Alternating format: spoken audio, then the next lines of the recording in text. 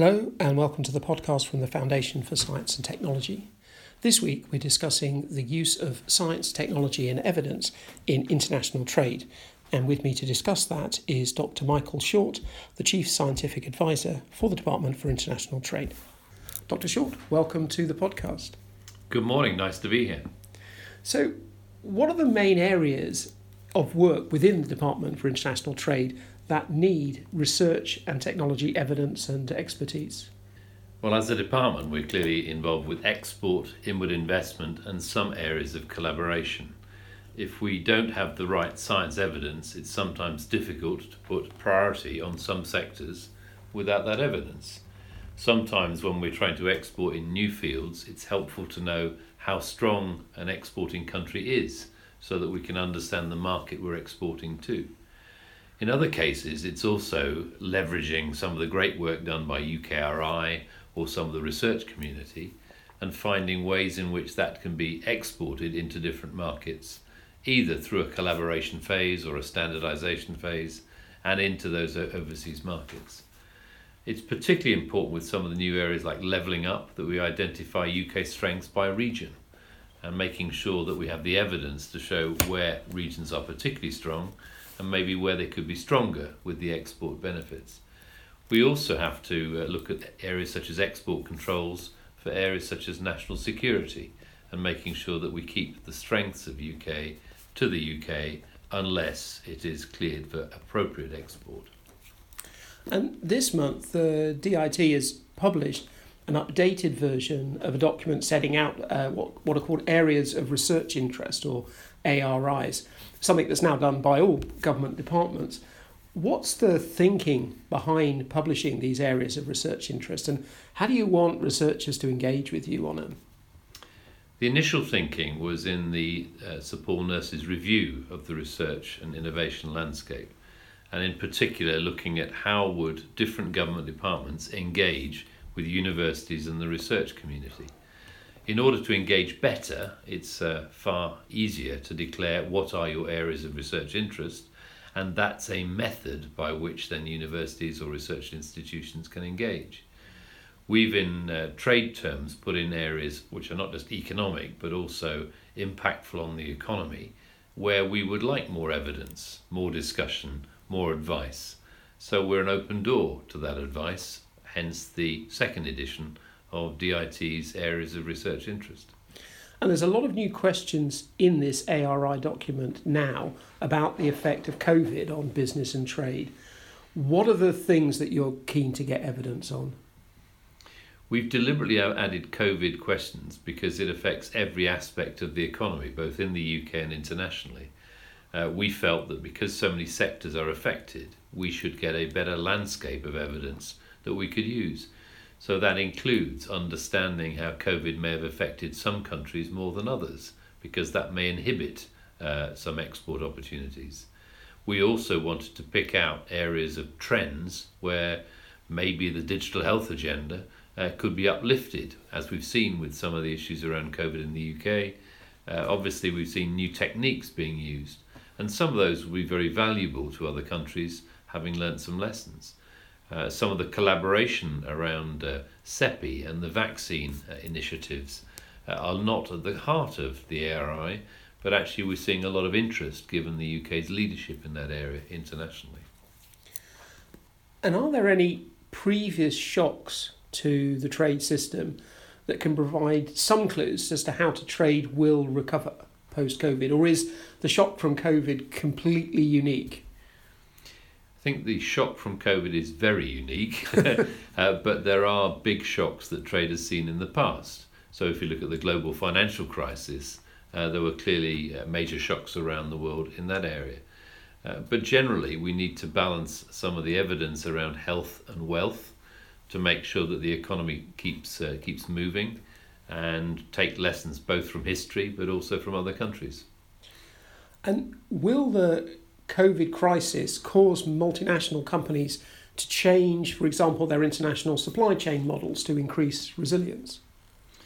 One of the areas that DIT has put in place is something called Project Defend, which is largely looking at the resilience of supply chains. Many countries have either put in place new trade barriers or areas to optimize their local resilience, and we are doing similar things, but with a view that we still think open trading is the right way forward, and we don't want to put in place new barriers. But local resilience within the UK is a necessity. We need to make sure we defend our own corner, and some of the mechanisms trade has put in place with Project Defend are to help that. Mm. The ARIs also have questions on trade agreements. The government's recently secured a trade agreement with Japan, and as we all know, is negotiating a number of others, including one with the EU. Do we have the evidence to know what makes a good trade agreement and what doesn't make a good trade agreement? Trade agreements take different forms depending on where you are in the world and the right time, but they tend to be long-term agreements. So as a result, we look for the best evidence that we can get to help us on a long-term basis. If we think about the recent agreement with Japan, the third largest market in the world, it's the first agreement we've signed in 45 years as the UK. Yeah. So actually, we had to get the best evidence for that, but also have the willingness on both sides that it was a sensible thing to sign. One of the evidence points we can see is that we think it will lead towards a 15 billion uplift in trade between the UK and Japan. And that's backed up by lots of sources of evidence for different sectors. But as they say in trade, it takes two to tango, and you need the best evidence that fits the aspirations on both sides. We'll do the same with other big agreements in the future, with the USA, with Australia, with New Zealand, and many other places. And can you learn from one, and the evidence that you're using from one, does it feed into another, or are they very different markets and so you need to start again? A lot of the evidence does feed across, but it also builds on what are the UK strengths. Yeah. So the UK strengths are a key evidence source based on what we want to export to many countries. The read across is often based on some of the terms and conditions in the chapters, as they called in the trade agreements. There's also evidence of read across from the European agreements. So we need to establish continuity agreements with some of the European international agreements. So it's not just new free trade agreements, it's some continuity agreements as well. Mm. Now, earlier, when you were setting out some of the evidence that was needed in the department, you mentioned levelling up, and obviously that's one of the government's current priorities in terms of economic performance across different regions, different countries of the UK. How can we ensure that international trade doesn't just increase the wealth of already economically strong regions? So the ARIs pick out on levelling up, particularly by region, and the four nations in particular need the best support they can get from the UK government in any new trade agreement. What we already have had is international trade advisors who are based right across the UK, so feet on the street, if you like. Mm. And some of that evidence is therefore internal through those internal international trade advisors. We also can see that some areas of strengths might not be uniform for certain sectors. So taking the sector lens is as important as the levelling up agenda. And if, for example, there are clusters that we can identify that are suitable for export or inward investment, we will identify those. And we've done a lot of that work already. Certainly we would expect that the four nations would all benefit from more trade agreements and opening up of markets wherever we can.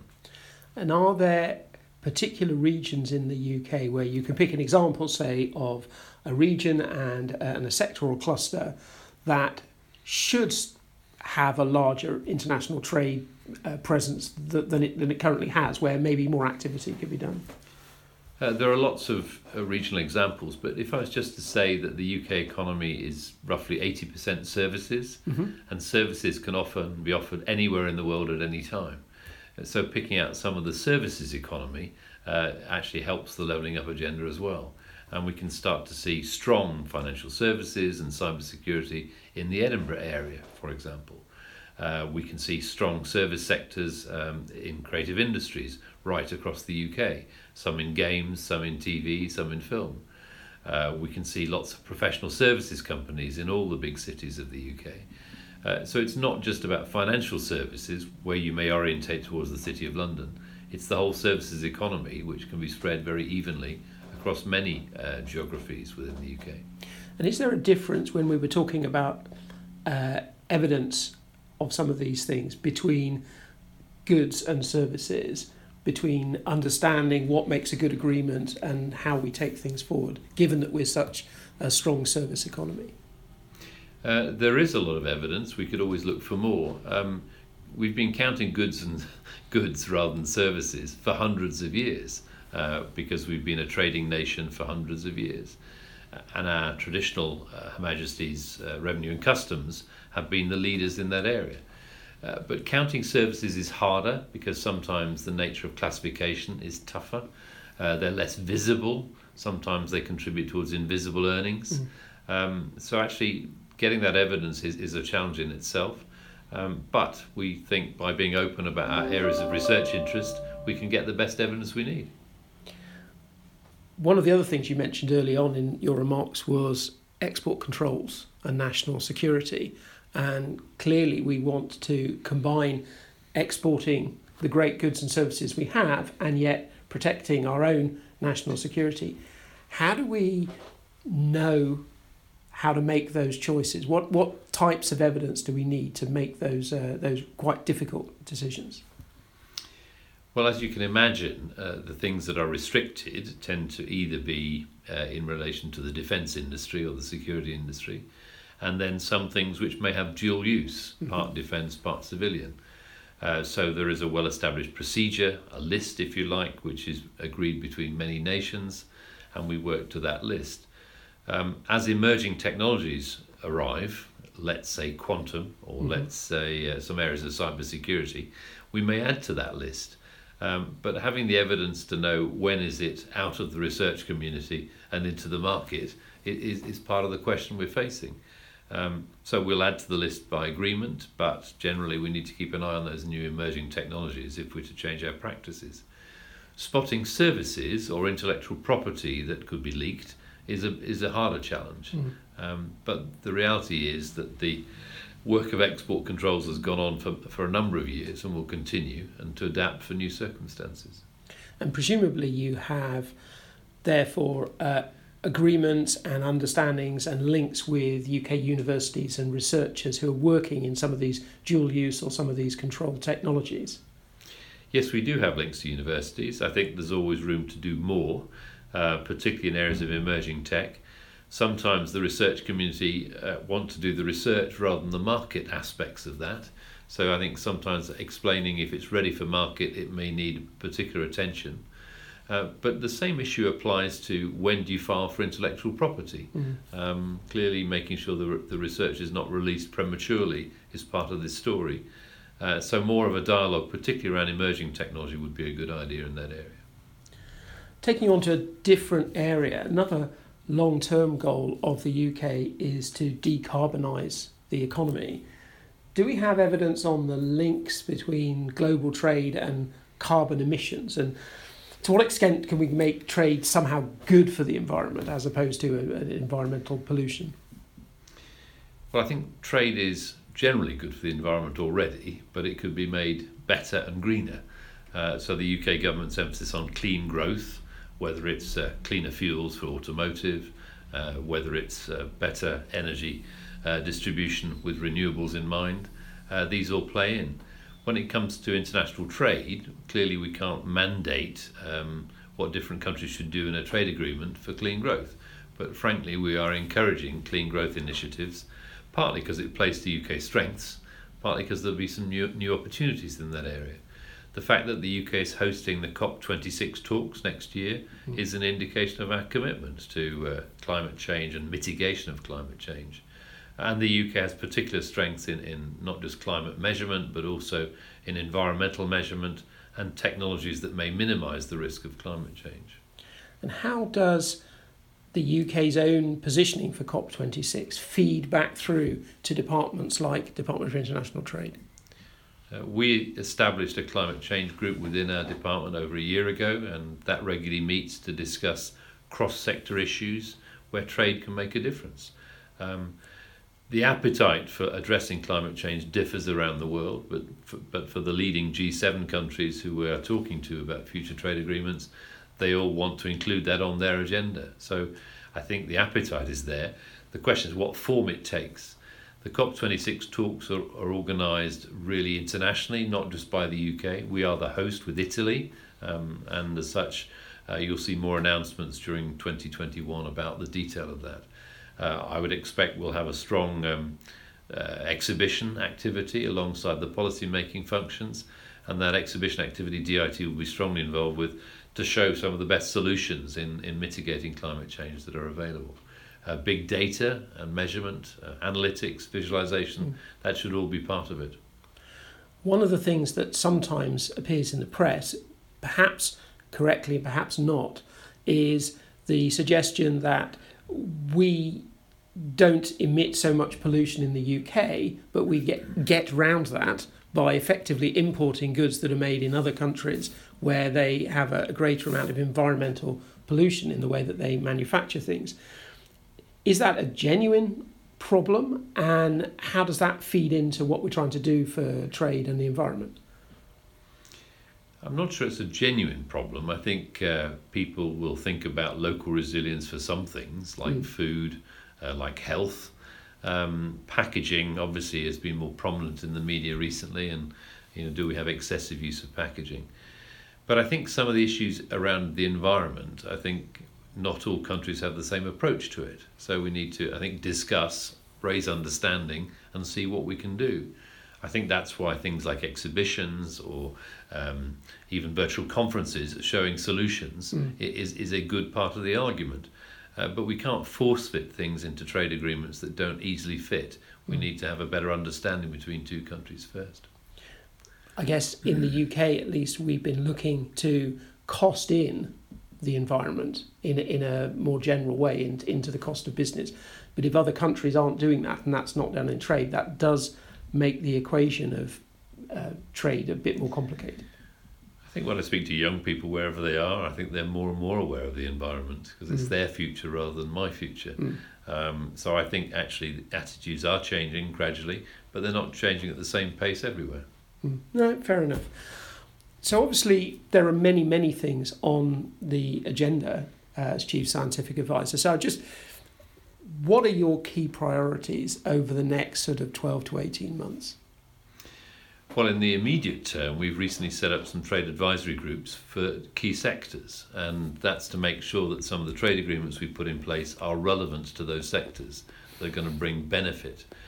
So that includes whether it's agriculture, whether it's telecoms and technology, other areas of investment. So those trade advisory groups are blessed with some really strong, heavyweight industrial players to give us advice.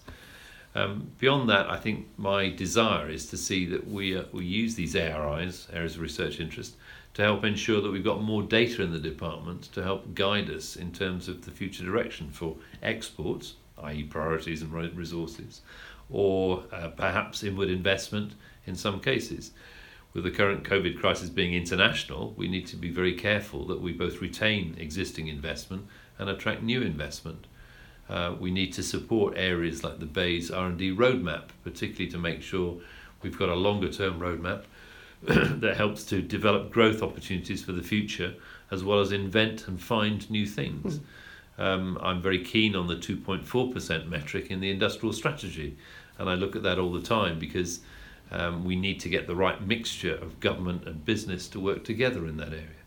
I'm also keen to make sure we look at emerging technologies, whether it's quantum or new areas such as cybersecurity, maybe artificial intelligence, making sure that we can make those sustainable from a UK export point of view, and indeed international collaboration. And lastly, I think some areas of international collaboration on research will get particular attention. I'm watching closely the negotiations with the EU on access to Horizon 2020 and Horizon Europe. I also want to make sure that we have good global collaboration to support some of the other international trade agreements. We've had long-standing research collaboration between the UK and the USA. We need to put that more in the spotlight, I think, but also with other major countries such as Japan, maybe India, and so on. Well, it's an exciting time, and let's see how all that pans out. Dr. Mike Schott, thank you very much. Thank you. You've been listening to the podcast from the Foundation for Science and Technology. My guest this week was Dr. Michael Short, Chief Scientific Advisor from the Department for International Trade. All of our podcasts and details of all of our events and our blogs can be found on our website at www.foundation.org.uk. Next week, we'll be discussing R&D intensity in different countries and regions of the UK, and my guest will be Professor Richard Jones from the University of Manchester.